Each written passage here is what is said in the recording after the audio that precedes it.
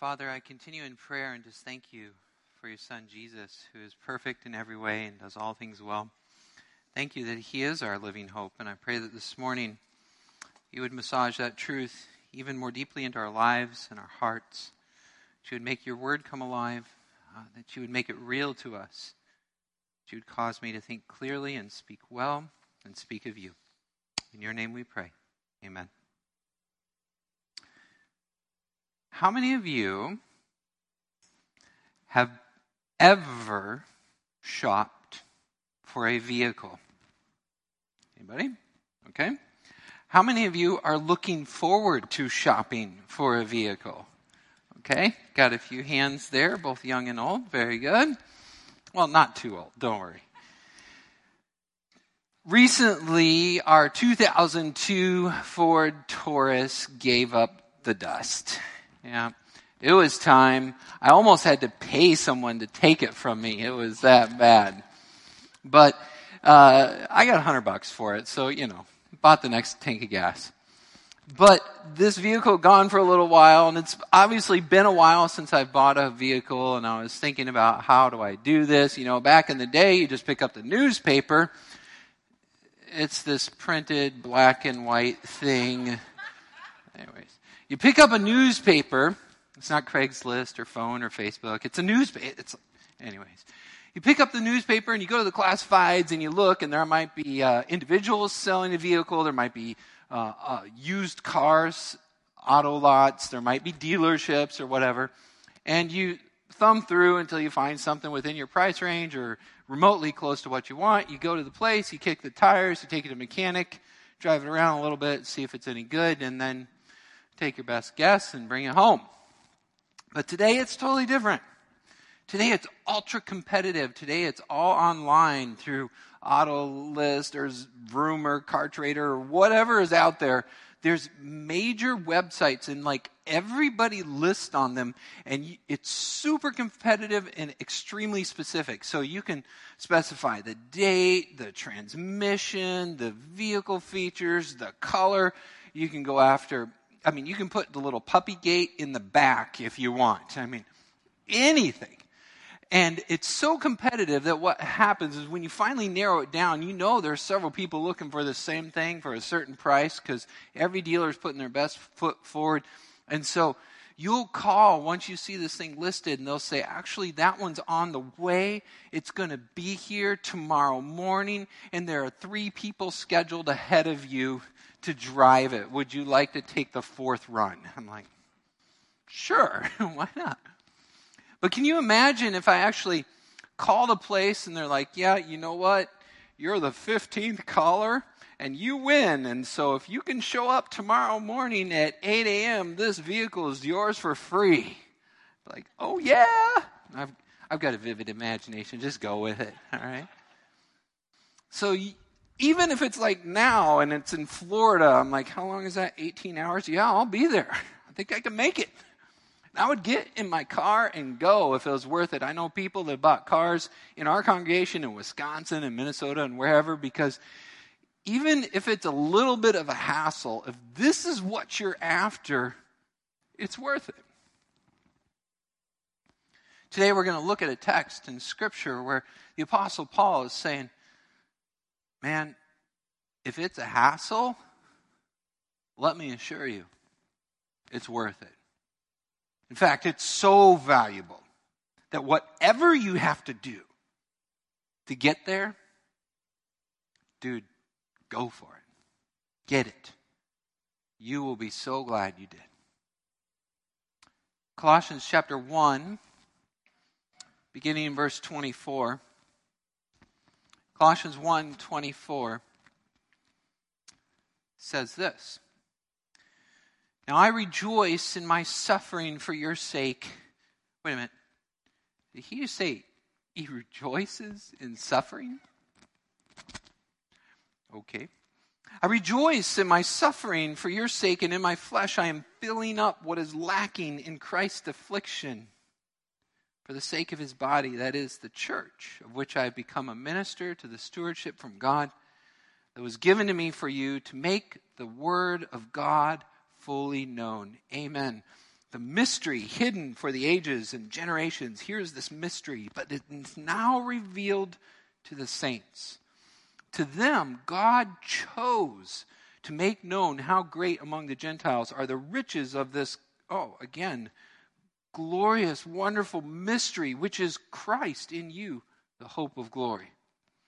Him we proclaim, warning everyone and teaching everyone with all wisdom, that we may present everyone mature in Christ. For this I toil and struggle with all his energy that powerfully works in me. For I want you to know how great struggle I have for you, and for those at Laodicea, and for all who have not seen me face to face, that their hearts, this is the purpose, this is the reason for the ministry, that their hearts may be encouraged, being knit together in love, to reach all the full riches of the full assurance of understanding and knowledge of God's mystery, which is Christ, in whom, in him, in Jesus, are hidden all the treasures. All treasures are in Christ, of wisdom and knowledge.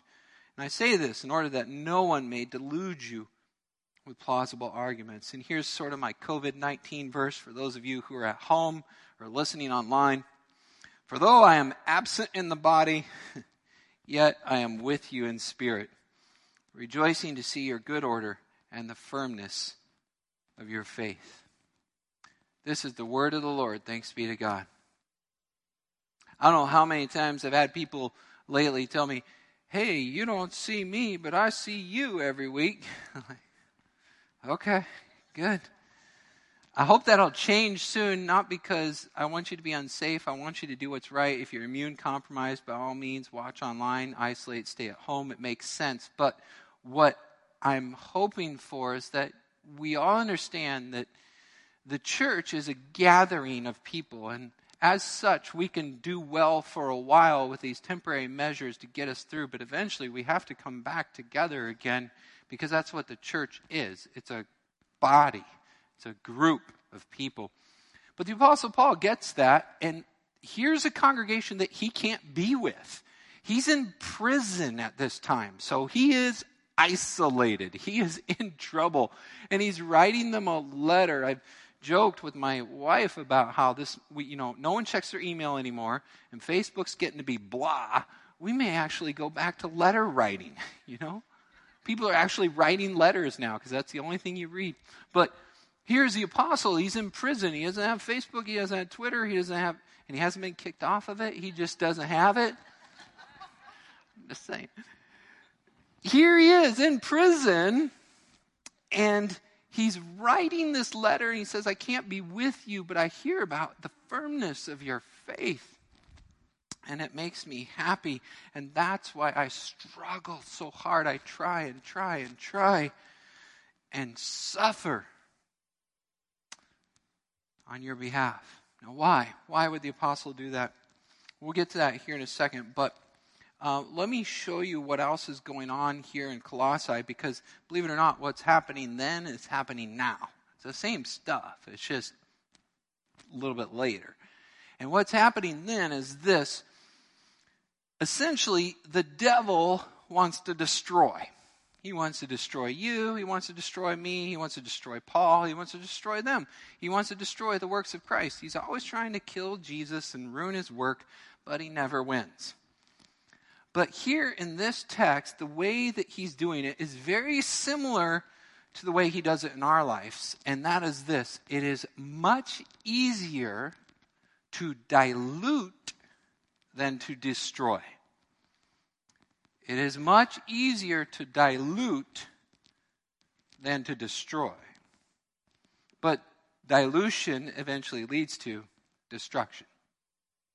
It's much easier to dilute than to destroy, and the way he's going to do it here is through this fancy word or teaching called Gnosticism. Now, I didn't spend a lot of time on this early, but let me give you just a brief summary of what this is.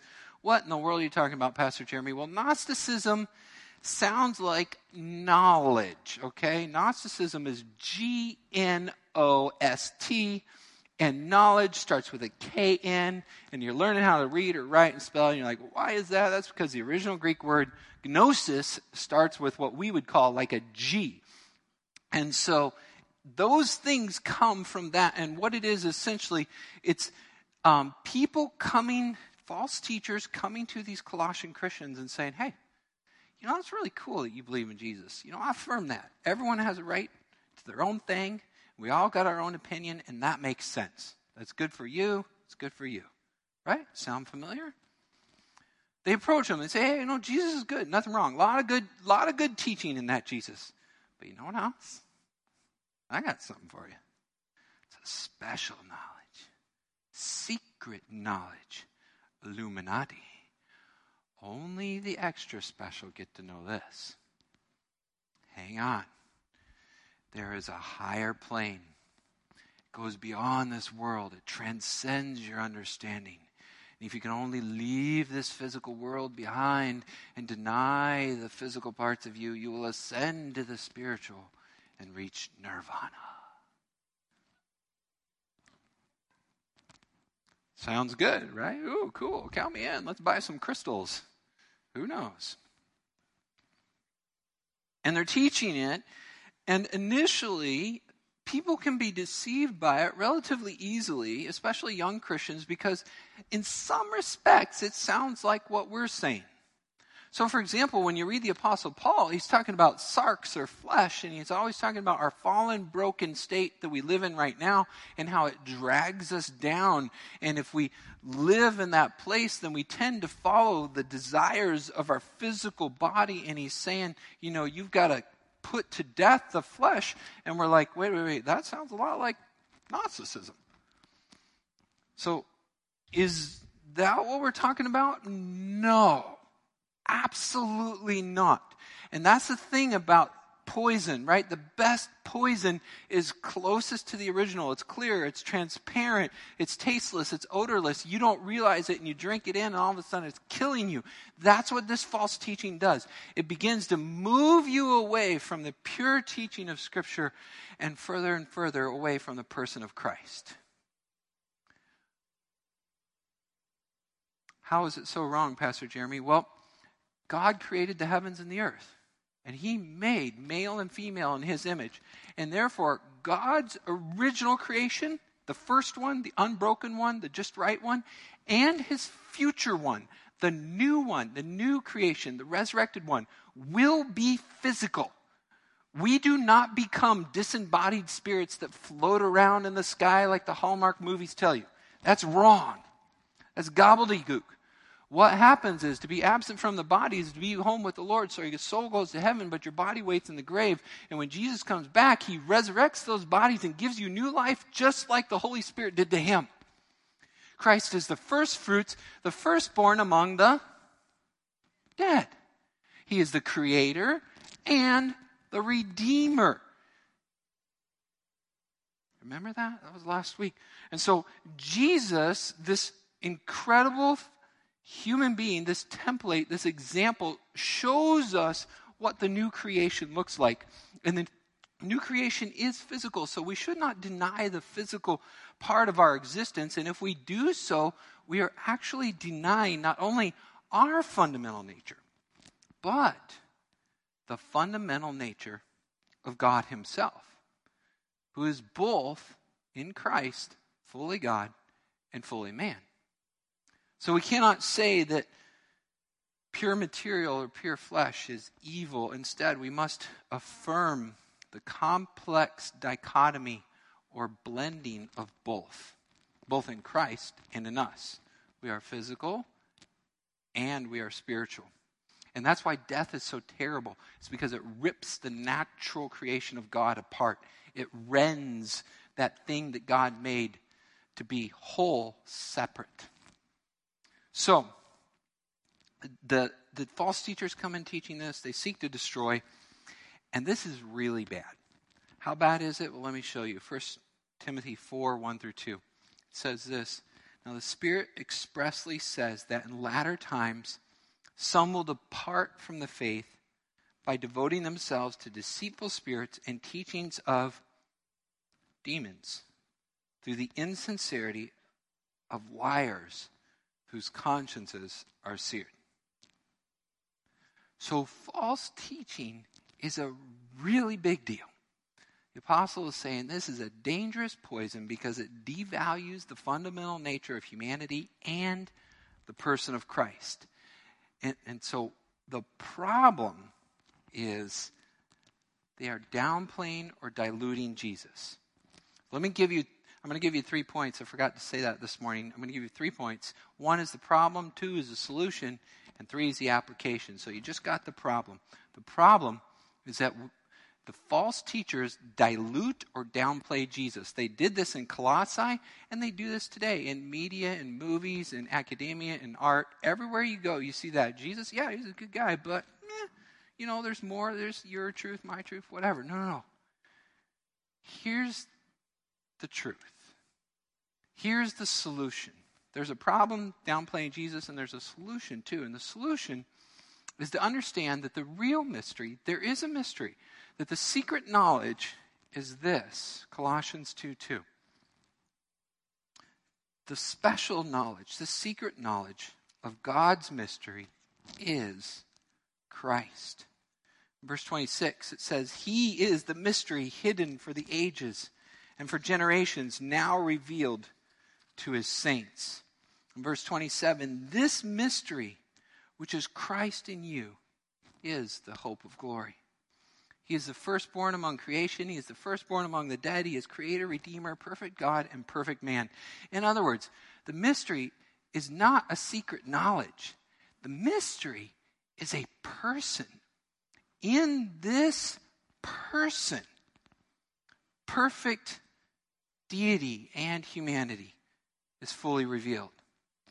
In other words, God's revelation of Himself is personal. It's personal. You hear some people say that, hey, it's personal. No, this is personal. That's why if you've ever been around Christianity before and the preacher, evangelist, or well-meaning whatever gets up there and says, hey, do you have a personal relationship with God? Because Jesus, God's revelation is personal. It's not just objective truth, although it fully is. It is also a real, dynamic, living, ongoing relationship. And if you don't have that relationship, that means you don't have Jesus because He is a person. And so if you are watching this online and you don't actually have a relationship, that means it's not real for you. Jesus is not just substance on a page, but He is a living human being and God Himself. And in order to know Him and experience Him, you must have a relationship. It's personal. Either you have that relationship and you have everything, or you don't have it and you have nothing. The point of Christianity is to know and treasure Christ. He Himself is the supreme, all-surpassing treasure of the universe. Amen. I was hoping to hear something there. Man, He really is. And understand, church, that this is what we have. Like, this is what we have to offer. We can do a lot of stuff. Some of my kids have been missing some of the events we used to have. Like, we had a Christmas Eve service, or we had a Hope Gathering, or we had a New Year's Eve service, and different things that are fun, But the church is a lot more than popcorn and candy. Other places have popcorn and candy. Other places have activities. Other places have really good music. Maybe not as good as ours, but good. But the one thing that you can't get from any other organization in the entire world is Jesus. And what we have in Him is more valuable than anything else. What we have to offer, the single greatest, most valuable asset the church has to offer, is a person. It is not an activity or anything else. And that is why in Colossians chapter 1, verse 28, the Apostle Paul says, Him we proclaim. Him we proclaim. We proclaim Christ, this person. It's personal. You see, the problem is when people downplay Jesus. And the solution, the truth is that he himself is the greatest, most all-surpassing treasure in the entire universe, and there is nothing more valuable than him. And if we're going to talk about anything, we might as well point them there. The truth is, the solution to dilution is to point them to Christ. So number one, the problem, downplaying Jesus. Number two, the solution, lift him up. And number three, the application. The application. The application is this: to gain Christ at all cost. Gain Christ at all cost. You see, if I was offered a vehicle for free that was exactly the vehicle I want, or a new Porsche or a Ferrari or some giant Cadillac, man, you better believe I'd get there, right? Like, I get in my car as soon as this thing's done and I'm going. Whatever it takes, we're going to get it. But here the apostle is saying, look, God has offered himself to you in the person of his Son. Why would you not want that? Even if it's through suffering, go get it. That's why in verse 24, the apostle says this: I rejoice in my suffering. What, you rejoice? Yes, I rejoice in my suffering, in my flesh, and in filling up what is lacking in Christ's affliction for the sake of his body. That is the church. And so, are you ready for the application today, church? Enjoy your suffering. Go home and just delight in it. How's that sound? Great? Help me out here, Pastor Jeremy. It's not making sense quite yet. Agreed. And I really love those sort of like dual voices in my head. Those are fun. Sometimes I let you in, sometimes I don't, but they're going the whole time.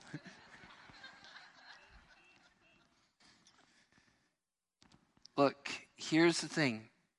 There's a lot of different kinds of suffering in life, right? There's all different kinds. Sometimes we just hurt. I mean, it's just like physical pain. Our back, our foot, or whatever else. It just plain hurts. There's physical suffering. Physical suffering from the brokenness of our fallen condition, having experienced the result of the curse and the entrance of sin and death into the world. Now we're broken, and everything on us breaks, and it hurts. But there's other kinds of suffering too, right? Like, there's suffering that happens that we had nothing to do with. That somebody else made a bad decision, and we experience the consequences of those actions. Now it cost me. Whether it's bad leadership, or just you're sitting at a stoplight and all of a sudden, wham, someone hit you in the rear end. I didn't do anything wrong there. It's just somebody else. But there's other kinds of suffering too. There's also suffering that I think we Christians, if you're a Christian, you probably get this. If you're not, hang out and just listen. We think of suffering often that gets rewarded in terms of suffering for Jesus. Like, okay, we're all sitting in this room and all of a sudden a bad guy walks in and they point a gun and say, do you believe in Jesus? If you say yes, you die. If you say no, you live. Which one is it? And we all kind of go through that in our mind. We're thinking, wow, that's suffering for Jesus. I mean, there's one I'd be rewarded for. If I say yes, I'm killed, I'm a martyr for Jesus Christ. Clearly, there's a connection here. But what about all those other sufferings? Those are just as real and they happen every day. They haven't stopped just because of COVID. Life goes on and tragedy still happens. We suffer for our own, we suffer for others, and we suffer for our own bad decisions too. Let me give you another example of suffering. So earlier I said, there's suffering because of sin and sickness. There's suffering because of other bad decisions. There's suffering for persecution for Jesus. There's suffering I bring on myself. My own dumb mistakes. Things I've done. I'm like, now I'm going to pay for that one. Shouldn't have said that. Shouldn't have bought that. Shouldn't have done this. Oof. Wish I could take that one back. And then I suffer because I made the mistake. How does that all fit together and work? Because Paul rejoices in his sufferings. Maybe Paul never made a mistake. Yeah, actually, I think he did. Maybe no one ever hurt Paul. Maybe he never got sick. Yeah, actually, they did. So, how do we process that? And here's a conversation that I had with my wife earlier this week that really helped me understand this a lot, and that's this. If you're a Christian, then you believe in the macro plan of God. You believe in God's ultimate authority and sovereign control over everything. And if that is the case, then you know all of this is going somewhere good. All things work together for good for those who love God and are called according to his purpose. He's going to do something. So if that is the case, then what happens is, if I can get to the point where I see all of my suffering, not just my persecution for the cause of Christ, but all my suffering, my bad mistakes, the things that have happened to me, and just the plain old things from living in a fallen world. If I can see all of those as part of his plan, then it is totally and completely redemptive. In other words, every single suffering I go through, I can do for Jesus. Every single suffering I go through, I can do for Jesus. And then it's worth it. And then it's worth it because he is worth it. He's the all-surpassing treasure of the universe. And then if you begin to realize that and you think about what you're going through and you want to get there, but you have to go through this first, you're like, yeah, by all means, let's go. This is way better than a car at the end of the road. This is Christ in glory. And so the Apostle Paul looks at his sufferings and he's like, yeah, I've finished these, but there's a few more I've got left and I can't wait to go through them. You're like, you're crazy, man. He's like, no, you don't understand. In this plan, we're going somewhere. And at the end of the line, what I'm going to get is so much better. And therefore, I want to get through this as fast as I can. Your sufferings are finite. They're limited. In every trial, every persecution, everything you ever go through, you can check that one off. There's some more coming down the pipe, but you'll get through them too.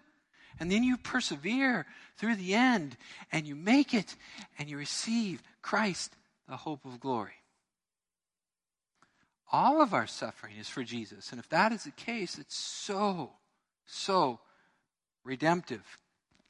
So how do I do that, Pastor Jeremy? Well, let me show you those things I mentioned real quick. Let's say this. Let's say that through all five, the way to endure those is by grace through faith. Well, how does that work? By grace through faith. Let's say I make a bad decision. It's hard for me to consider that suffering for Christ. I feel more like that's suffering because I'm an idiot. Duh. My fault. Can't really claim this one as glory. Actually, we can. How? By grace through faith. If I truly believe that this is going somewhere and in the end it's going to be all good, then even when I make a bad decision, I can believe by God's grace through faith in Christ that no matter how bad I mess up, at the end of the day, Jesus is going to fix this. And I can get there. I can say I'm experiencing the consequences of my bad behavior, but Jesus is going to fix it. I can suffer through what I brought on myself by grace through faith. So too, somebody else makes a bad decision.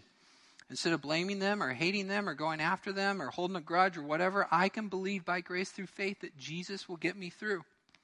Suffering, of course, through persecution, yes. The injustice of a fallen and evil world, yes. Every single one of them, the same way, by grace through faith. Max Lucado, earlier this week I heard him on the radio and he said that the world is the womb. The world is the womb. And what he means by that is this, is we are going through the birth pains. But after this process is complete, then there is new life and resurrection in Christ. The problem is when we devalue Jesus and take our eyes off it, whether we're in tragedy or in triumph, either way, don't take your eyes off Christ. The solution is to proclaim him and lift him up. And the application is to gain him at all cost. In just a moment, we're going to sing a song called "Oh, Praise the Name." And let me just read those words to you before we sing them.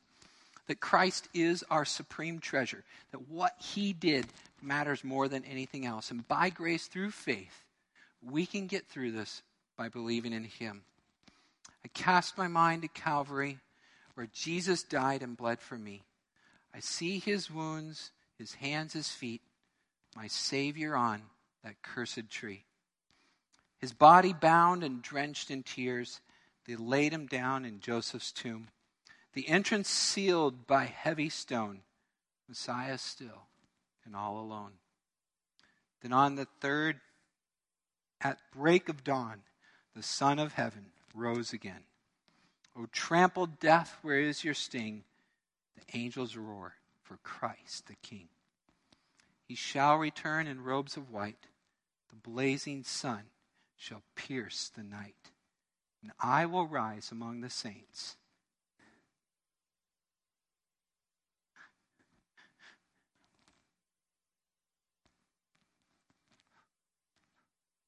My gaze transfixed on Jesus' face. The problem is when we dilute Christ. The truth is to hold him high.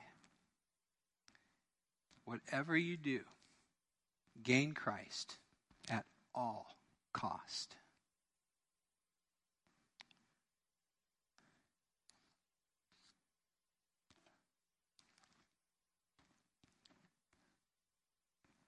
Father, thank you for Jesus, your Son,